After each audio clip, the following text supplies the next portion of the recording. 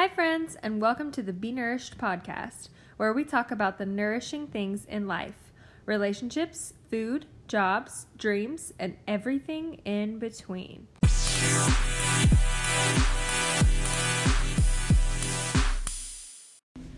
I am so happy to have my new friend Lauren on the podcast today. We actually met through a mutual friend who I've had on the podcast, Kelsey Page, and I've followed her Instagram, and I really just love her story and the platform that she has made through a lifelong experience of struggling with specifically eating, and it's not quite what you think, and she's going to talk to you all about it, but I just loved listening and learning from her and gaining perspective on something that I don't have to think about, but she has to think about every day. So I hope you enjoy. Hi, Lauren. Welcome to the podcast. Hi, Allison. I'm so glad to be here. I am so glad you're here. I'm really pumped about this conversation. You are the first conversation I've had like this, so this is going to be good. I'm excited. Oh, I'm so excited. Yay. Yes. So go ahead and tell us a little bit about yourself.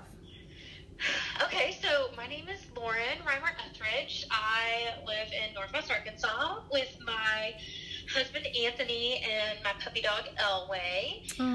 Just like the Denver Broncos, but I was tricked into that name. I do not know sports. That's hilarious. At all, so that happened. Oh, man. But, so yeah, now whenever people learn about his name, they're like, oh, like the Denver Bronco, and I'm like, I guess. If that's all you know. That's so funny. And I'm a blogger. I hang out on Instagram a lot, and I love taking photos. And I'm from Texas originally. But I What part of Texas? Now. What part of Texas? What part? Uh-huh. I'm from the Dallas area. Okay. My husband and my husband's from Bryan College Station, and so his whole family lives in Texas.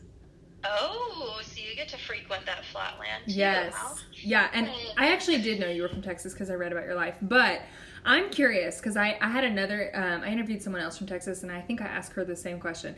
On a scale of 1 to 10, 10 being completely extra and 1 being, it's fine, it's just where I'm from, where do you fall on Texas pride? Okay. This is how she answered too. That is a great question. So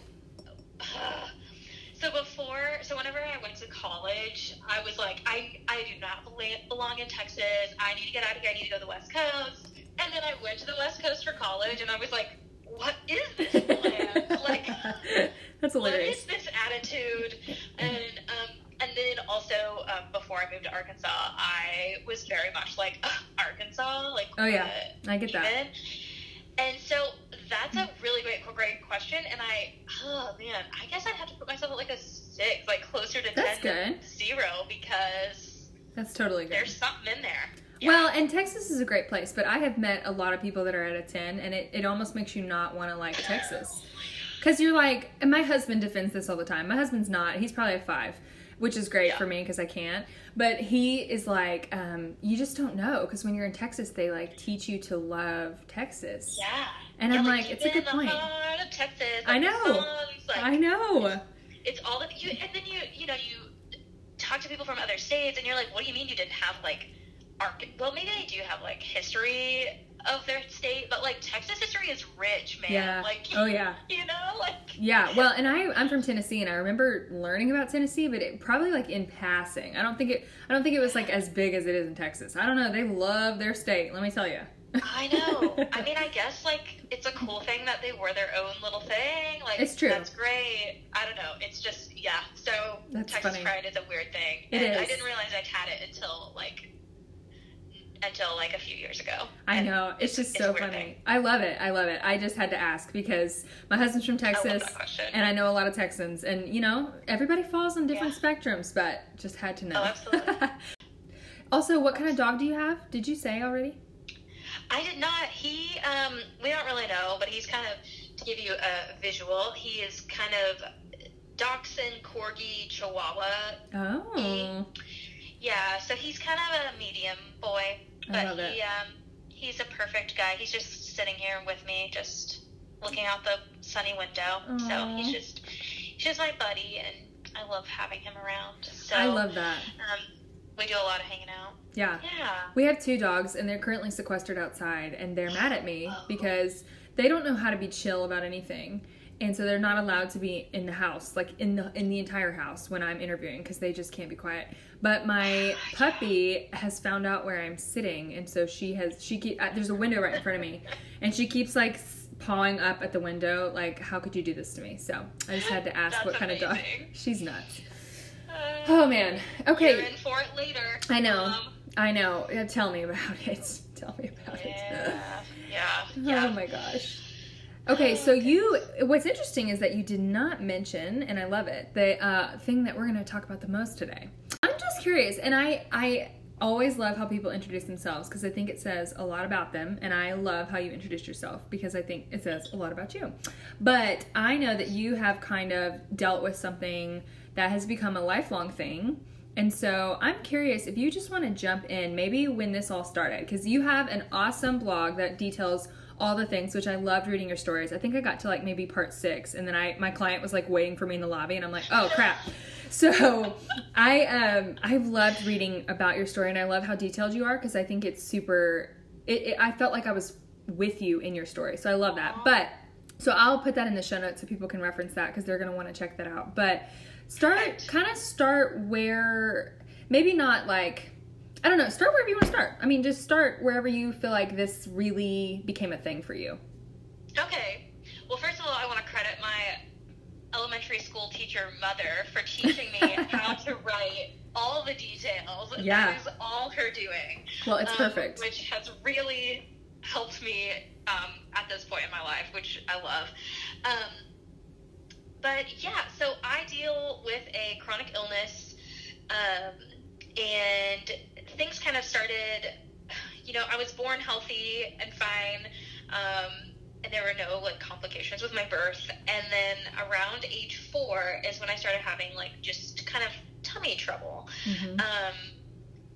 And we didn't really think a lot about it at that point. Of course, I'm sure so I'm from a really small town in Texas, originally, up the panhandle of Texas.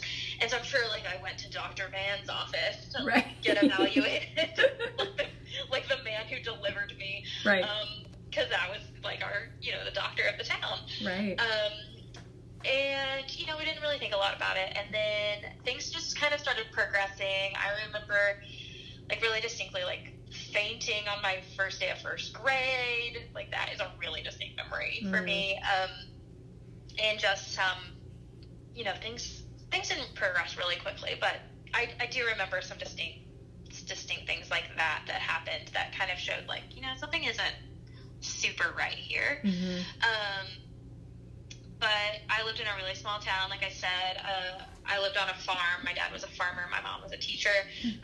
Like we had sheep, and like this is like the scene of and so you kind of just brush your shoulder off and go kind of vibe in those areas. And then whenever I was I 8 or 9? I was going into 3rd grade, and we moved from the panhandle of Texas to the Dallas area. And that was kind of when things like really started showing that things weren't okay. I started throwing up a lot. I started really just not doing well eating food. Like, that sounds really dumb, but it was the truth. Like, pretty much anything my parents tried to give me just, like, wasn't going well. My belly would get really, really, really distended, and just a ton of pain. And then this was about the time that I started, like, having my first emergency room visits, where I would get super dehydrated from throwing up. And my hands would kind of do this thing where they clawed up. Oh, my goodness.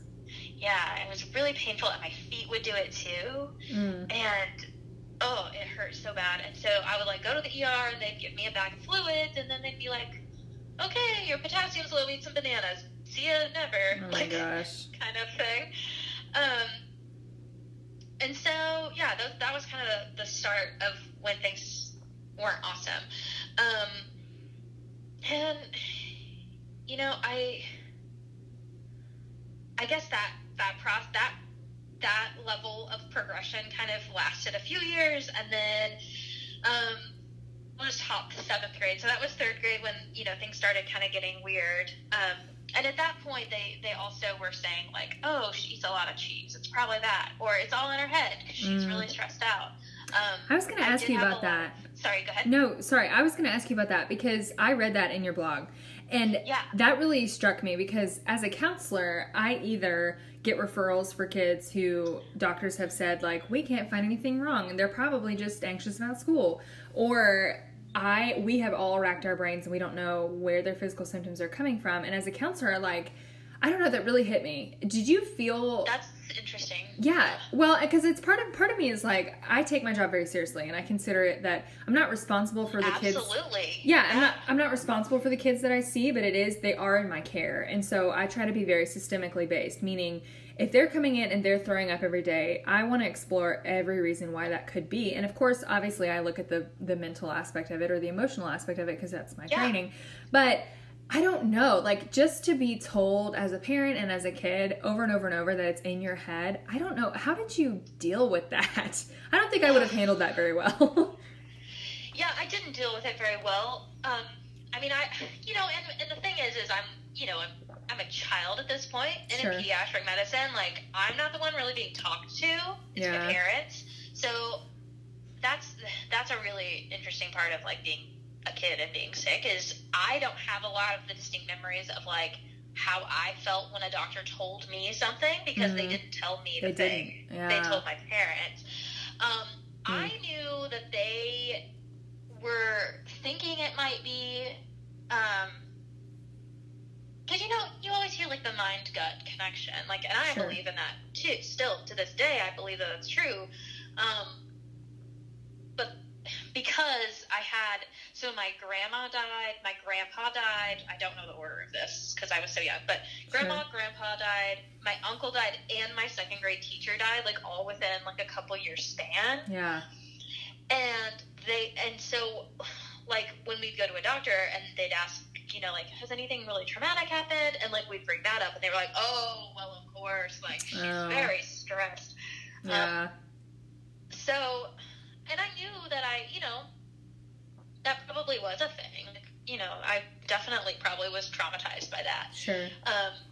But I hated that they stopped at that. Yeah, absolutely. You know, like, okay, here's some Zoloft. Yeah.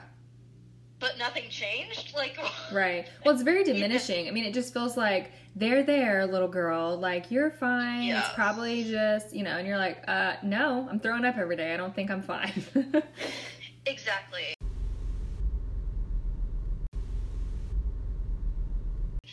As an adult now, like, looking back, like, that frustrates the crud out of me. Well, yeah. I know my parents were, like, digging through everything, like, what crazy kind of doctor can we find? Like, we went to everywhere, like, all different varieties of, like, medicine doctors, trying to figure something out. Yeah. I don't know what there's a memory I have of going to some kind of doctor that I could never tell you what it was. Like, not because it's a secret, because I have no idea. Right. I don't think my parents would remember either, but I remember him being like, okay, well, here are these little white sugar pellet things. Just eat them. And I was like, oh my gosh. Like, I have no idea what that kind of doctor was. But, like, to explain, like, how we were just digging for anything. Sure. Yeah. So,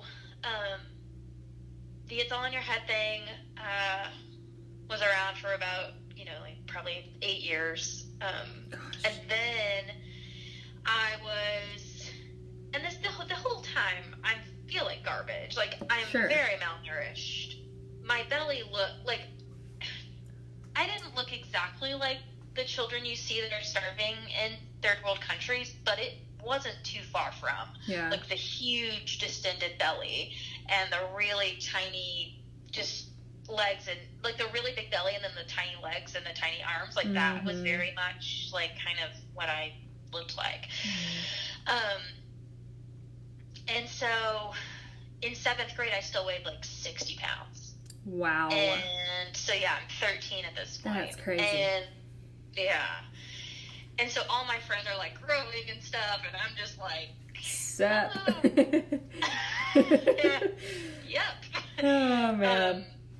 So in 7th grade was when I finally got diagnosed with chronic intestinal pseudo-obstruction. Wowza.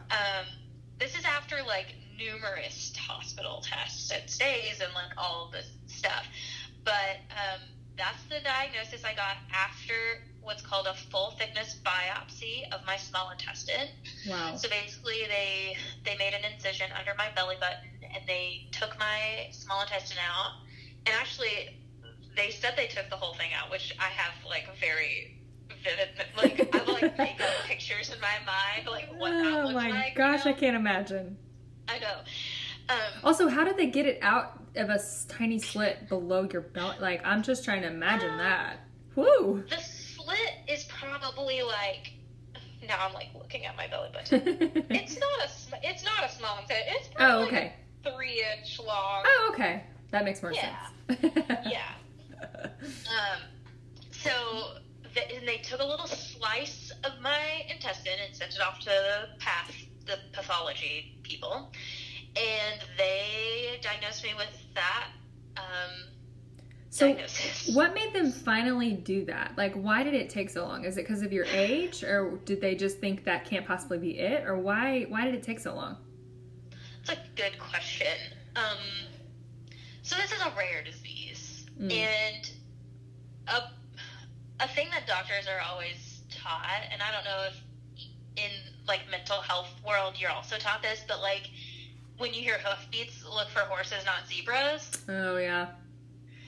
And so, you know, they want to rule everything out before they get to weird stuff. Sure. And quite honestly, I don't know if I don't know how long ago this diagnosis, like, started to be a thing. Okay. Like, the name, so the name itself really is stupid. It's basically, so chronic, like, this happens all the time. Mm-hmm. Intestinal, it's my intestines.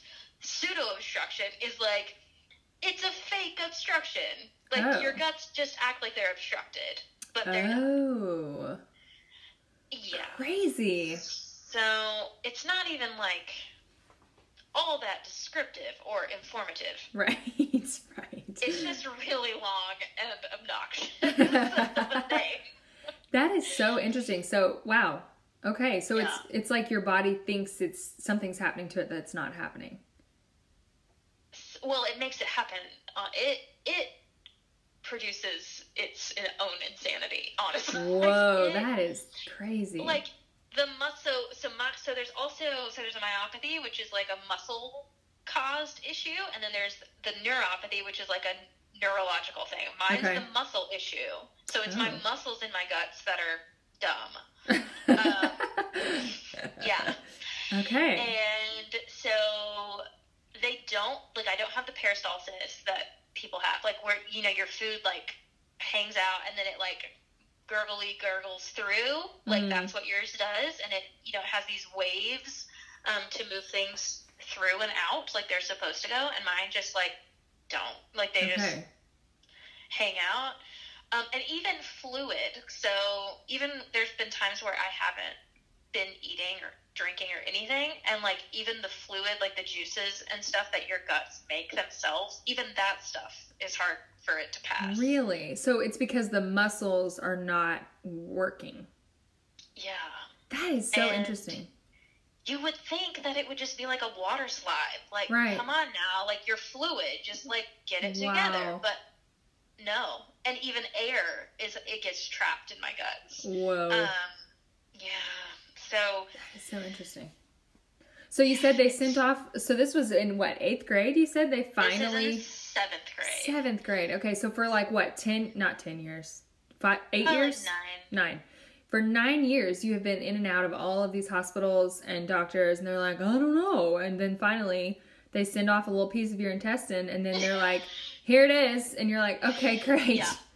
And then a whole new chapter of your life begins, because now you're like, okay, I imagine, and correct me if I'm wrong, but I imagine if, like, after all this time, you finally have a diagnosis, but it's not exactly what you wanted to hear, right? Well, it's not what my parents wanted to hear. So again, I'm still in pediatrics. I was not a part of the conversation. They don't tell you. Right. which is so stupid. Yeah. But I know that when the doctor told my parents that it wasn't curable, was devastating to them. Sure. I don't know if they told me that, and I've always kind of known that this has been my life for as far as I remember. Like, I didn't expect them to get some answer and then be like, okay, now we have a cure for you. And I don't know why I have always been wired that way, but I don't know. It's just kind of ingrained in me that, like, this is my life. It's fine. Like, I will do what I can with what I've got. Do you think that was like a learned protective thing, or do you think that's just literally how you've always been? That's a good question. Because I would imagine, like, as a kid, my niece has some hormonal complications, and she's had to go to the hospital a lot, and she's only 3. And so I would imagine that at some level, like, because as humans, our bodies are literally there to help us survive. And so I'm sure that at some level, you know, you just develop this, like, okay, well, we got to just power through this, and we have to go to the hospital again. And I don't know, I'm just curious as to if, I'm sure it's both, you know, I'm sure it's both how you're wired and also just kind of a learned thing. But that is interesting. Yeah, it probably is both. I mean, and also, like, how would you even decipher which is which when it happens so young? Sure. Like, so, yeah, that's a good question. But, this is when the fun stuff starts, though. This is when, so I'm, like, super malnourished. And they get me this diagnosis, and then, like, a couple months later, I am in a hospital, and they're like, you have to gain weight. And a couple of months before this happened, I remember being in the hospital another time, and we were watching this show about, me and my mom were in the hospital watching a show about some, like, little beauty queen show, like, little girls doing, like, beauty pageant stuff, and one of the girls had a feeding tube. And I remember my mom, sorry, this, like, I don't know why this makes me sad. Sure. It's just weird. But my mom was like, if you can't start gaining weight, you're going to have one of those. And I was like, well, okay. Like, you know, like, what? I'm not doing this. Yeah, it's not your fault. It's a weird memory to have. Yeah. And I know she just said it out of, like, desperation of, like, maybe saying this will make something better, or this won't happen to you. But instead of getting a feeding tube, which is a tube that typically either goes into the stomach or into the jejunum, which is a part of the small intestine, I actually got a central line, which is a catheter that goes straight to your heart. And instead of being fed through my guts, they decided it would be best to put me on what's called TPN, which is total parenteral nutrition, which is IV nutrition. And it would get, and so I got a port, which a lot of people would be familiar with. That was what I got first. Okay. And this is 7th grade still, or 8th grade? This is still 7th grade. Okay. This is, like, I missed, like, the last couple of months of 7th grade. Okay. Like, I was in the hospital. Sure. And, so I got my port and started TPN, and it's kind of funny because we lived in this apartment at this time, and for some reason it had these ginormous closets, like master bedroom, like walk-in closets in all the bedrooms, and mine was completely full because I'd been the same size for like a billion years. Yeah. And so it was amazing and terribly sad when I started gaining weight from TPN and, like, nothing fit You're anymore. close. I was like, what? Yeah. So I gained like 30 pounds within, like, I don't know, probably like 3 or 4 months, and started, you know, looking like more human. My belly was still bad, and it still hurt, and it was still super bloated. Like, none of that changed because I was still eating and getting the TPN. So question about that question. And this may be the dumbest question, but when you got the TPN, so you were still eating while also having that, or no? I was. Okay. Yep. Okay. They still wanted me to continue to eat because they don't want your gut to, like, go to sleep and not work ever again. Okay. And so they encouraged me to continue eating because they didn't put me on TPN thinking I was going to be on TPN long term. I don't think. I mean, no one goes on TPN thinking it's going to be long term. Like, you always like want to get off of it because it's not good for your liver or your kidneys, and it's just not how we're supposed to process nutrition. But you know, when that's the only option, that's the only option. Sure. But yes, I was still eating to just keep that sort of working, I guess. I don't know. Yeah. Wow. Any other questions about what TPN means? I don't think so. I'm guessing that well, I guess I do have a question. Yeah. So does it just, because you mentioned that the kind of thing that your body struggles with is the muscles. So is it like forcing your muscles to work, or is it just kind of an extra thing in your body that helps break it down? Okay, so sorry. I also didn't mention that my guts also don't absorb nutrients. So they don't move and they don't absorb. Okay. And TPN is pure nutrition. Like, it is a 2.5 liter bag of vitamins, fats, sugars, carbs, fluids. Like, it is bypassing the entire digestive system and putting it straight into your bloodstream. Oh, okay. That makes more sense. Yeah. Okay. Yeah. But how does that work when you're still eating and your body is still not doing its thing, but you're still putting food into it to make it, like, how does that work? Yeah, that's a good question. It doesn't work. Aha. I guess is the most simple answer is it didn't make anything work any better. It was, but here's the cool thing is over several years of TPN, I was able to get down to 3 days of TPN a week and was able to maintain my weight. And this is a long time ago. That's not the case anymore because a lot of things have changed since then. Sure. But yeah, so I guess it was doing something. It's hard to know. So it sounds like they were just kind of hoping that, like, we're just going to try this. We're just going to do this for now and something's going to change. And I don't know, maybe they weren't thinking that, but to me it's like, well, like, literally it's all of this is experimental. Yeah. Because it's so rare. Like, you don't get this disease and they're like, oh, we know exactly what to do. Right. This is what we do now, and then this will happen, and then, like, that's not how it is. And I can talk to 5 of my other pseudo-obstruction friends, and they have completely different experiences. So we're all very different, even though we have the same name. Okay. That makes more sense. Okay, so you have this little thing, and then what happens next? So what happens next is, well, first I want to just explain what TPN looks like day to day real quick. So you have this central line that is a sterile part of your body that you have to have someone, or you have to be trained to change it every week, like your dressing. Oh, wow. So I had a home health nurse that came every week, and you know, whenever I wanted to swim, I could only swim 1 day a week when my port wasn't accessed. Showering was really hard. I gave up and, like, just had my mom give me, like, wash my hair in the sink because it was so hard, which is one of my, like, greatest callings, is how I finally figured out how to shower with a central line, and I, like, share it with the masses. Like, I'm like, listen, I found it.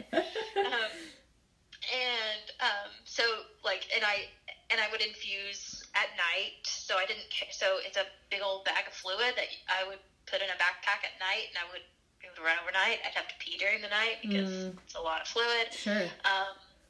And they actually made it to where I wouldn't have to take it to school, because that would be like infection risk, because you're also living with, like, severe infection risk having central access. So so it was a lot, and my parents were very hands-off. Like, I scheduled my nurses. I learned how to it was a lot for a 13-year-old. Looking back, I'm like, how though?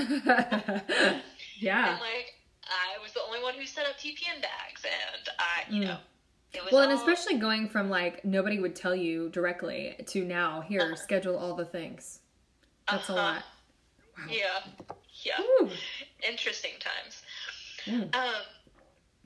So, you know, this like went on. This was normal, like TPN, big belly still, but nourished to an extent with TPN. And then my liver numbers started having issues.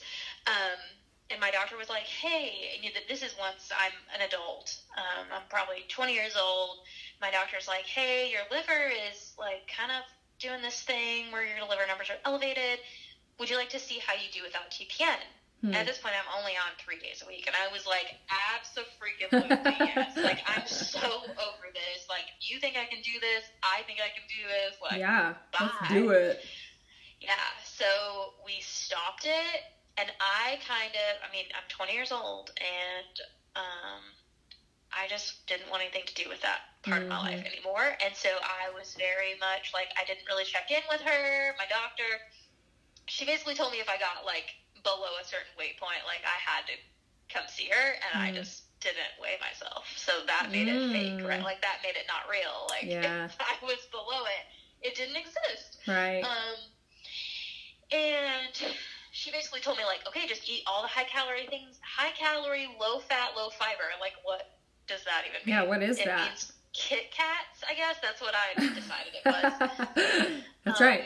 Even though they're high-fat. Like, it was, like, ice cream, cheese, Kit Kats, like, whatever my body could somewhat tolerate. Yeah. So, because fiber is really not great for my guts. Well, and then I got involved with some naturopath people, like a chiropractor, and they decided that, no, I actually had parasites, and they could cure me. And that was the words that they used. Yeah. Oh, my gosh. Yep. And that's when things got real bad and real scary. I can imagine. Yep. Could you tell a 20-year-old that you can heal them from a disease that has really, like, wrecked their world? Like, they're going to listen. Well, yeah. Yeah. And so they put me on a only fat and only fiber protein diet to kill the parasites. So I wasn't even allowed to eat anything that my body could tolerate, which were like carbs and sugar. Oh my gosh. Yep. And so for a few months I was doing this. I was taking a zillion supplements to try to kill these parasites.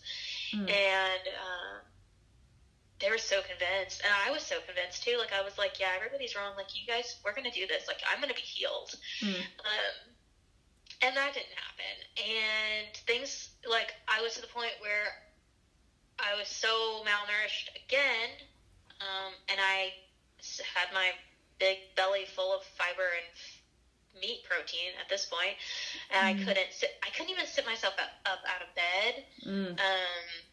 I was throwing everything up. This is maybe TMI, but I hadn't gone to the bathroom in like a month, and they didn't seem to like care. Like, they were like, well, it's going to get worse before it gets better. And they kept saying that and kept saying that. And I decided I wanted to just escape whatever it was and continue doing my weird diet and supplements thing. But, like, I just was like, I want to go to California, and I don't want to have a flight home. Like, I just want to go see my Aunt Judy and just, like, I just want to get away from here for a minute. And so I fly out to California, and I flew into LA to stay with a friend for a couple days, and they, like, accommodated all my weirdness, and they probably, like, picked me up from the airport and were like, what is happening? She looks like I have pictures, I looked like a straight-up skeleton, like, terrifying. And but I didn't see that, because I didn't want to see that. Yeah. It was going to get worse before it got better, right? Like, gosh. And so they, like, accommodated all my weird diet requests, and I'm not really sure what it was, but I was like, you know what? Things are not okay. Like, I'm not okay. Like, I need to go to the hospital. And these people kept saying, like, well, you can go to the hospital if you need to, but, like, it's going to get worse before it gets better. And I'll say that over and over again. Scary. That's all I remember. Ugh. Yeah. Well, I decided to call Aunt Judy that next morning and say I wasn't okay and I needed to I needed to go to the hospital. Mm. So, of course, I don't know. Well, I'm sure my dad had told her that I wasn't okay because he was the one who wheeled me around in the airport, and also just here not too long ago told me he didn't think he was ever going to see me again after. Oh my gosh. Yeah, like that That's was scary. a tragic conversation. Yeah. Wow. So Aunt Judy comes and gets me, takes me to this hospital, and I was in the hospital for 2 months. And you were in how California. old? 20 or how old were you? Yeah, I was 20. Oh my gosh. And so like my routine hospital visit was always like I got a tube stuck down my nose and they'd connect me to suction so that they could get all like the stuff out of my stomach, and then I would hopefully eventually go to the restroom and like clear out all the crud in my guts. So I'm in there and I'm like, okay, we're on step 1, like I'll do this and then I'll go to the bathroom and then I'll start on clear liquids and then I'll start on like, you know, like, cause I'm NPO, like I'm not allowed to eat. And then, so I think that this is totally just going to be like a normal stay for me. Cause I had a routine in the hospital, and it never, ever was a routine. Like it just kept going back to, like I kept going back to square one. Oh my gosh. And I couldn't even tolerate like not being hooked up to suction. Just with my own like spit going into my stomach because I would throw it up. And, wow. Yeah. And they ended up, after all the crud got out of my guts, like after probably 2 weeks, I weighed 82 pounds. 82 at 20. Yeah. Oh my gosh. Yeah. That's scary. I mean, I get it. Like, I've never been in your shoes, but I understand the feeling of like, I'm so tired of this. I'm just gonna pretend like it's not happening. And we're just gonna live our lives and everything's fine. I get that. Yeah. Golly. That's 82 exactly pounds. where I was. And whew. Yeah. And so I got started back on TPN. I left California, went back home to Texas, NPO, so that means nothing by mouth, which was bizarre. I did a lot of chewing and spitting because food is life. Sure. So anyway, and since then, I've not been able to decrease any TPN days. I'm still on TPN 7 days a week. I eat food, but now, like I was talking about that tube that went down my nose that sucked stuff out of my stomach. So now I have a permanent tube in my stomach that I'm able to let food out of. So I'm able to eat for pleasure. Okay, well that's good. Oh yes, it's a game changer. Because I really can't imagine. For a couple years, like that took a while, and that was a game changer. Yeah. So you can eat, and then this tube like handles it for you. Yes. Okay. I mean, it's a lot of work, but it's worth it. Yeah. Yeah, it's so worth it. Wow. And then I have another tube in my small intestine that I can give myself meds through, and then if I like get really backed up and things aren't going well, like I can also drain that one too. Wow. So all kinds of hoses and tubes. Well, how do you feel about it now? Like, I'm sure that you still have things down the road that you'll have to deal with, but do you feel like, okay, like I'm finally settled into a routine and like this is my life, or do you feel like I'm just waiting for the shoe to drop, or how do you feel about it now? I feel both of those things, and I also, to add to those two, I also feel, is this a time where I should be exploring for other answers, because it's been several years and there's like new genetic testing, there's new therapy, you know, like there's new stuff. Would an ostomy help me? What, you know, like what am I willing to like screw with to see if like for sure could make my life better, or would it make it worse? So I'm actually in the process of trying to go to an intestinal rehab and transplant clinic that's in Omaha. So yeah, but I'm stressed out about it. Well, sure, I would too. Because it's like, do I want to screw with anything right now? I don't know. Yeah. So how do you keep your joy through all that? How do you keep your peace through that feeling? I mean, of course, like, sometimes I, like, lose it and Sure. I freak out. But mostly just, like, being grateful for what my body is doing. Mm-hmm. Because, like, there is a big thing that it's not doing, but, like, my eyes still blink and I'm breathing and that doesn't hurt. And, you know, like, Mm-hmm. I'm grateful for what it's able to do. And I just try to give it grace for not being able to do, like, the whole digestion thing. Yeah. Well, and that kind of bleeds into, you know, you have made a platform out of your story, which I think is amazing, because I do think, and I have never had to deal with anything chronic like this, so it's impossible for me to know how it feels, but I just love it when I see people who are dealing with something that they had no choice in. And for some people, I think because they had no original choice, now their choice is to be angry, and, you know, they just feel maybe justified in that feeling, and they certainly are, but I think it takes much more strength and courage and hope and honesty to say, like, this totally blows, but also I have my whole life in front of me and I don't want to spend it being angry. And I love that you're honest, saying, like, I do have moments where this is not fair and I freak out, because of course you do, and I would too. But I just love, and I wondered if you talk a little bit about too, kind of like what you do with it now. Like, you touch so many people and you try to help so many people. So tell us about kind of what you're doing with your story now. So now, so I hang out a lot on Instagram. I do have a blog. I'm trying to make that into something bigger and better. So look forward to that. Boom. But I spend most of my days talking to people also on TPN or dealing with similar issues, trying to help them figure out, number one, big advocacy all the time, like, speak up for yourself. Yeah. Like, that's my biggest thing. Like, if you're not being heard, like, make sure you're being heard. Making sure people have the resources that they need, because a lot of the times you're thrown into this world and you're just, no one, since there is no formulary for this life, no one really knows what's happening. Yeah. Like, even your doctors are kind of like, well, I mean, if I had a tube, I'd do this, but I, you know, like, yeah. So, you know, giving people, like, this was my experience. Maybe yours will be different, but this is mine. Just, you know, being a resource for people to know that they can be mad at the world with, and maybe I can give them some sunshine, but maybe I can't also just being pissed off with people is another part of my job. Yeah. Which I am pissed off with a lot of people, because a lot of people's bodies are being really rude to them. Yeah.